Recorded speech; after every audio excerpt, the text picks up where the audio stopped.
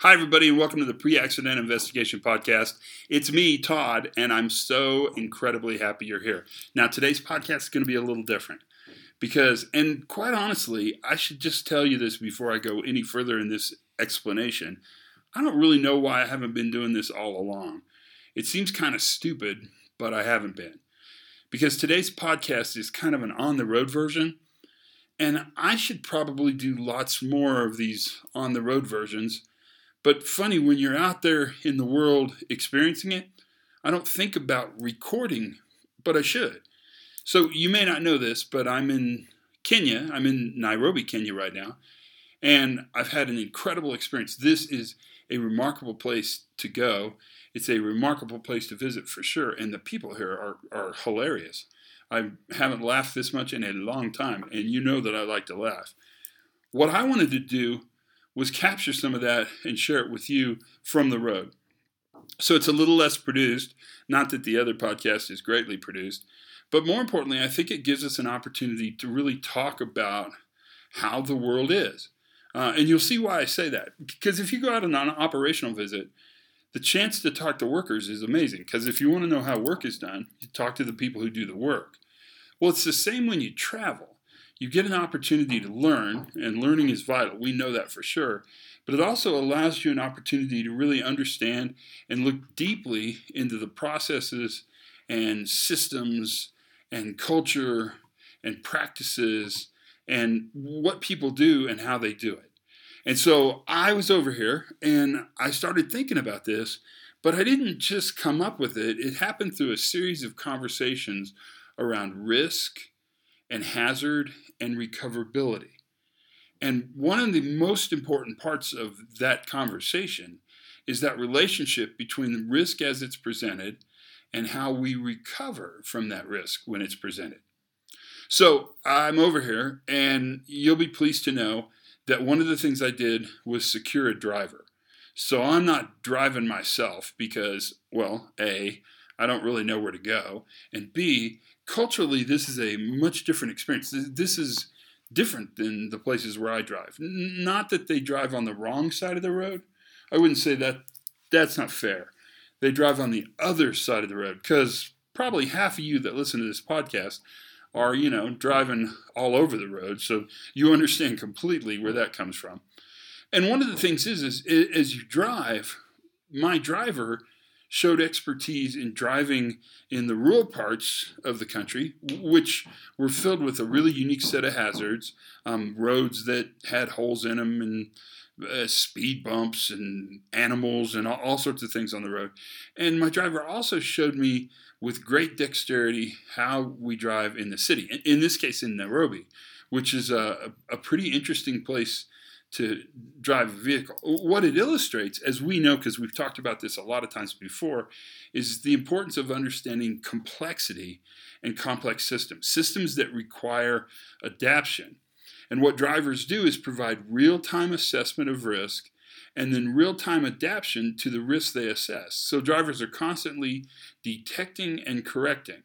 It only becomes more obvious in a system that has much less formality, lanes, striping, markings, sign signals. A lot of those things are yet to be fully developed in many parts of the world.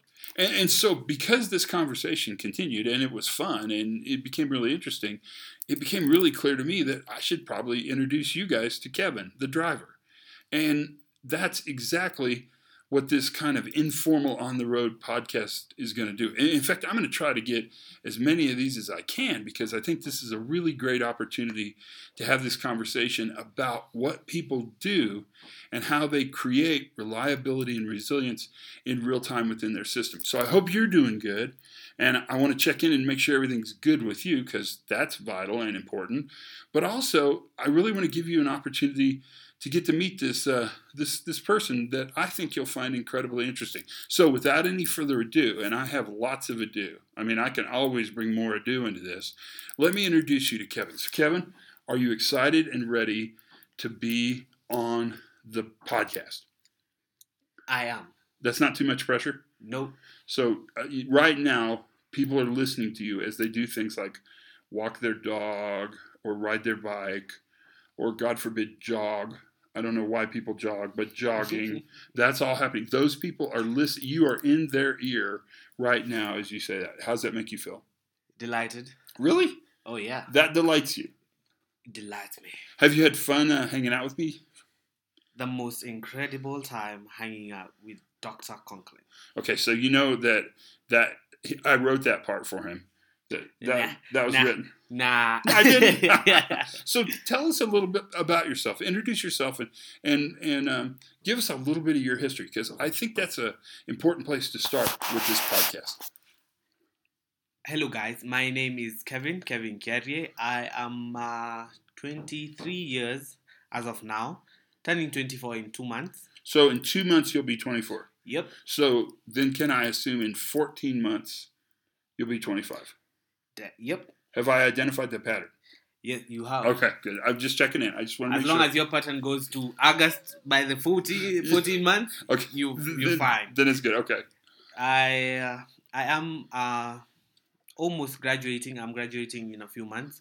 Just finished my marketing management diploma. Sorry. I have done defensive driving here. I do drive. I do love driving. Driving is my passion. You're good at it too. Yep. Thank you. But when I was driving I wasn't doing it out of passion. It's out of seriousness. Oh, it was very serious when you were with me. And you also you just finished up an internship as well? Yeah.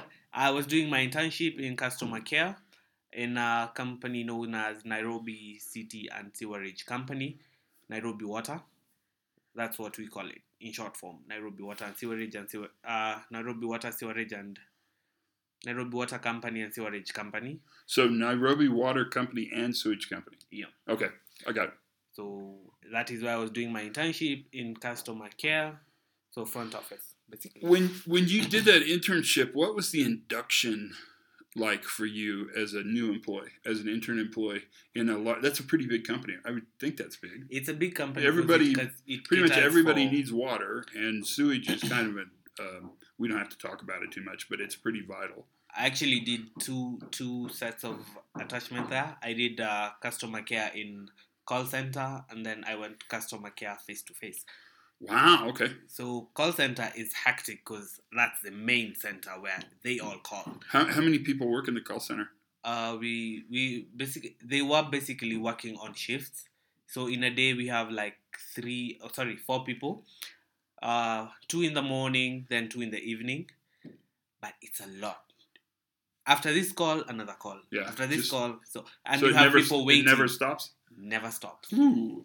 It's hectic. Because most people prefer to call than going to their regional offices. Yeah. That makes because it's more convenient, right? Yeah. So we have to connect them to their regional offices, and but it was fun. Had that experience. Was there a lot of induction training or new worker training or new intern training that you had to take? Have you ever heard of baptism by fire? I have heard of it. And most of the people who listen also very familiar with baptism by fire. So that is what it is. So how'd you learn? You just watched and learned? Day one, I was skeptical of receiving any calls. Wouldn't lie. So I did a lot of observing for myself, seeing what they're doing, because you have to take a record, we have to write the account number, we have to write the name, where they're from, which region, so you have to do all that. So day one, 2 days I was skeptical about receiving calls. I had my mentor there, and I quote, her name was Caroline. Okay. So Caroline told me, you don't have to be scared, just take it. So this time I was like, okay, let me take a call. After day 2 though, not day 1. Right. So I took the call. It was fun. I got mixed up. Everything got mixed up. But in the end, she told me, just relax. Follow the same procedure. Ask for the name. Ask for the account number. Right. Because once you get the account number, you enter that into the system and you get the region. Then you ask for the problem. So apparently day 3, let me say day 3, because that's the first day I received a call. I took the call. Then this lady started complaining. you people from Nairobi water, we don't have water. What have you done? We've paid. So like, ooh, so now that's what made me get everything mixed up. But after 2-3 calls, you get a hang of it, and you start getting in the line. Then you get better. Yeah, and it becomes easy. More experience makes the job a little easier. Yes. What's it like? And this is a hard question, and I've thought about how to ask you, but I think I'm just going to ask you, and we'll go from there. Feel free. What's it like to be in an environment that's always developing? So I would say it's fair to say that Kenya is a developing country. Is that fair? Yes, it is. It's a very fast. I would say I haven't traveled a lot, so I don't know how much other countries do. Well, and that's why the question's kind of unfair, because you can't really tell me what it's like because it's normal for you. So I think the perfect answer would be it's normal. Todd. For me, it's normal, but right. I have been to a few counties. In US, you call it states. States, yeah. We call it counties. So we have 47 counties in Nairobi. In Kenya, sorry, apologies. So they do develop differently, different time, everything is different. But in Nairobi, I can tell you it grows fast. Yeah. It goes really fast. The rate is quick. But you said something really interesting. Yeah. And that is that you can really determine where, in this case, a country is, or where a company is, an organization is. Yeah. Because they're not all the same. It's not homogeneous. Nope. That if there are 47 counties, then there are really 47 different levels of development. Some more advanced and faster, like Nairobi. Nairobi is the fast one. And then some probably slower to change, that you can really see a very compelling difference in how things happen and how the world exists. Yeah. That's really interesting. What's that like for you? Do you draw comparisons like that? Do you think about it? Yeah, I do. Does it... I do think about such things. I do want to travel more into this country. Right. Go to all different 47 counties, see how they're developing, see how they're doing their things, all that. But I also think the national government, that's the government, the presidential government, right, that they do allocate money to the counties depending on how fast they grow. Right. Oh, really? Yeah. Wow. Because now we cannot give a county that is slow growing a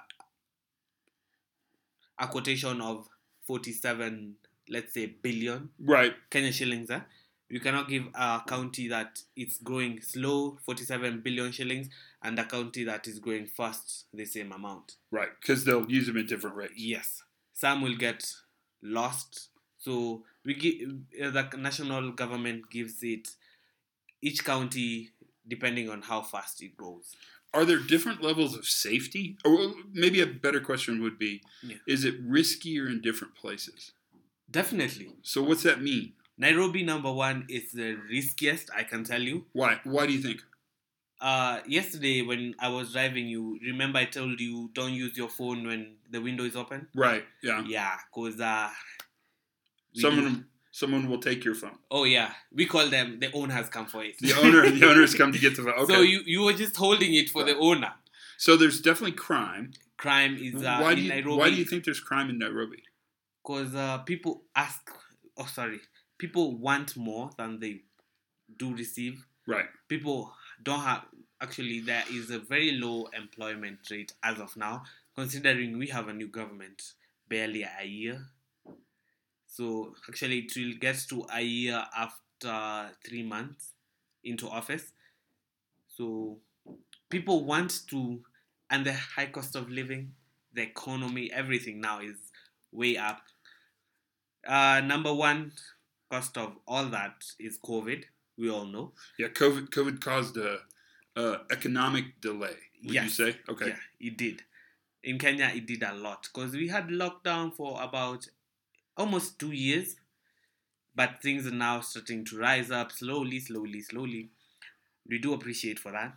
We're hoping no other episode of Corona comes. Yes, I think we're all there with you on that. Yeah. But we do hope everything goes back. But The crime in Kenya, in Nairobi, not Kenya, in Nairobi, it's so high up. How do you assess risk? First of all, let me ask this question just for fun. Yes, please. How would you define safety? What's your definition of safety? Safety is safety has a lot of definitions. Yeah, it's hard. For me, you'd say a professional driver. As a driver. You are a professional. You're driving me? Yep. I would say safety for me as a professional driver is the well-being of my occupants in the car at that time. And we also have safety of mental health safety. Okay, what's that mean? What that means do you feel safe when I'm driving you when you're in the car? Okay. My perception of safety. Because now when I'm driving you, I have to show you that I am confident. You have to be relaxed. You have to give me all. Because I have your life, though. Do you know that? Yeah, I don't like to think about that, but okay. Let's not talk about that. I have your life when I'm in that car. So it does give me the strength to go on and on. What's it called? Mm-hmm. Well, so confidence builds competency. Yes. So because you're confident, that increases your competence. And your safety. And it makes me feel safer, and it increases safety. Yep. And so the more you drive and the more confident you are, the better you're driving. How do you assess risk? How do you know when I can hold my phone and have the window down and when I can't hold my phone? Or how do you know when to drive fast, when to drive slow? How do you know where to stop? I mean, how do you assess risk in real time? I think in every country around the world, we all have universal traffic rules. Right. So you have to go by that. Okay. Then now you have to know also number 2 is to assess the area, the environment where. So how do you do that? You have to know. There are areas where people are busy. Where people are busy, mostly in Nairobi, not everyone is busy. People are busy looking at cars to see if you have your window down using your phone so that they can snatch it. Yeah, okay. So people are busy, yes, but now you see. But when you're on the highway, you can roll down your window a little bit, get some air, use your phone. That's fine. Going at the highway speed. So you're constantly looking around and assessing the risks that you see in real time. Yes. How did you learn to do that, or how do you formalize that? How do you become competent at that? Me living here, I know. So experience. Experience. Experience. Are you surprised sometimes? Yes. Actually, there's a day, let me say like a year ago. I was from Mababa. I wasn't driving then, but I was in a matatu. You know what a matatu is by now, right? No, you have to tell them. Okay. They're not going to know. But you know now. I do know that it's a scary little van. But there is there's that one scary one. There's a 14-seater and there's a 33-seater. 33-seater PSV is a matatu. That's the big matatu. The 14-seater, we call it here a Nissan. It's a van. Right, a little van. Yes. And it carries 14 people anywhere you want to go. About the same price with a matatu. It's the same. If it's the same distance, the same price. But the van goes a little bit faster. Because it gets full faster than the matatu. And they wait for the matatu. They wait for the little bus or the bigger bus to get full before it leaves. Yeah, if it's on the main stage, they have to wait for it to get full. Then they leave. Then another one comes. What does full mean? Does full mean over full? No. Or every seat? Okay. In Nairobi, when you're going outside Nairobi, it's every person to their seat. Okay, so every person gets a seat. Yeah, but inside Nairobi, like a short distance, you have to squeeze for your neighbor. Okay, squeeze in for your neighbor. A conductor usually tells us, "Move for your neighbor. Move for your neighbor." Okay, I got you. Or love your neighbor back there. Love your neighbor. So you have in a 3-seater behind the van. Right, in the back of the van, right? Yes, it's a 3-seater, but you forced to seat 4. Ever 5? No. 4's enough. 4 is enough. Yeah, I feel like. Because there are some people Do those feel safe to you? Actually, they are not safe considering my defensive lessons. Right, what you know about driving. Yeah, it's not safe because each tire has a thread capable to hold. If it's a 14-seater, 14 people only. Right. But most of that, they don't go for long distances. So people are like, we just squeeze in for you. Yeah, one more. Yeah. One more. Because it's not that long of a distance. Do people wear seatbelts? In their private cars, yes. So in private cars, yes. Matatus, no. Okay. Not really. So that notion of risk in real time, which is something you deal with every single day. Yes. Do you think it makes you safer? Yes. How? Because you have to evaluate each and every environment you're in.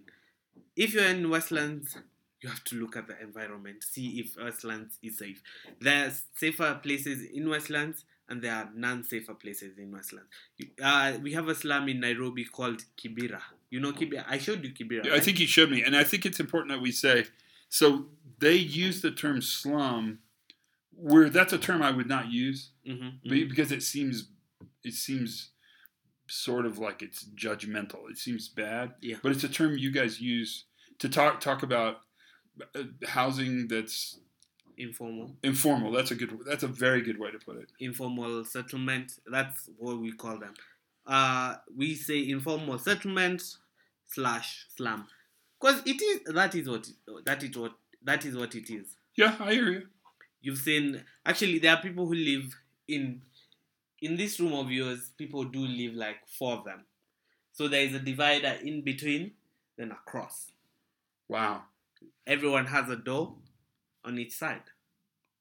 So no one listens to that other side. But now when this one wants to play music, we have to all listen to the same music. Everybody has to listen to the same music. Yep. Yeah, okay. I understand that. Yes. I understand that.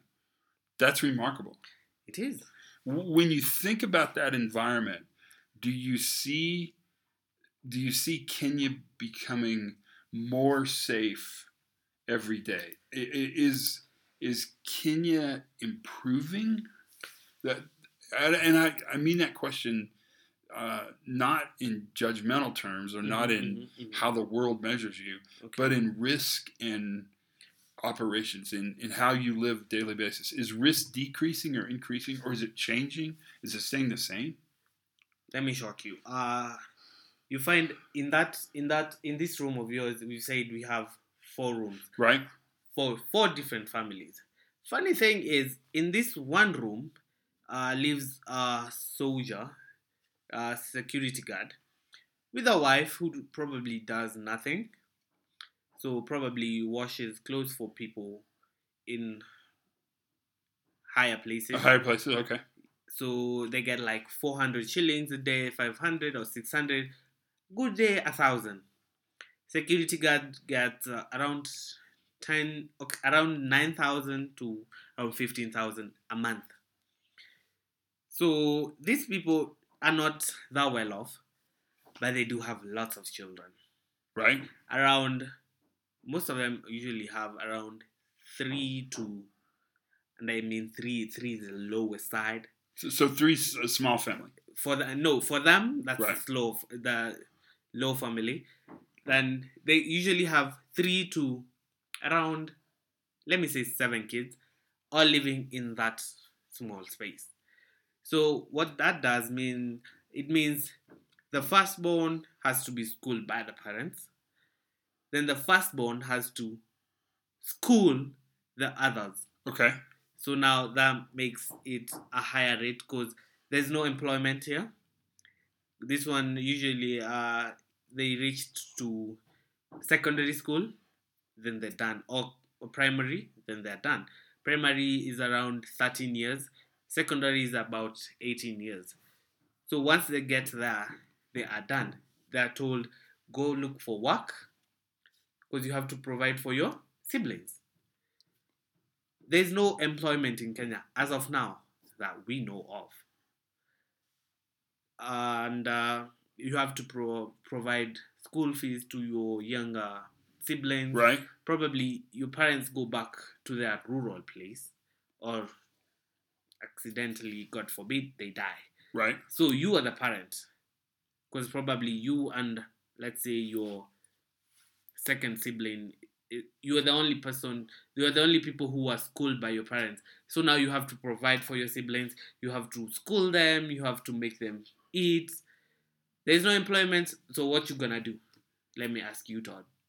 Well, I mean, the quick answer is I think it would be easy to be overwhelmed by that situation and do nothing or to be scared. But it looks to me like what people do is work really hard to make their life better. They do, but now that is if you have employment. If you have employment, and the key is employment. Yeah. So if you don't have employment, what's the first thing you're going to think about? Maybe crime. Yep. Stealing. Yep. Yeah, that's a part of it as well. What do you see as the future for you? For me, I had what I would want to be. Yeah, I mean, what do you think is next for you? What's the future? What's the next for Kevin? And then what's the next for Kenya? I'd want to better Kenya individually. Right. I want to stop the small corruption. You're lucky we didn't get stopped by a police officer. Because usually they just stop you, then ask you for like, do you have 100 bob? Because I see you carrying muzungus.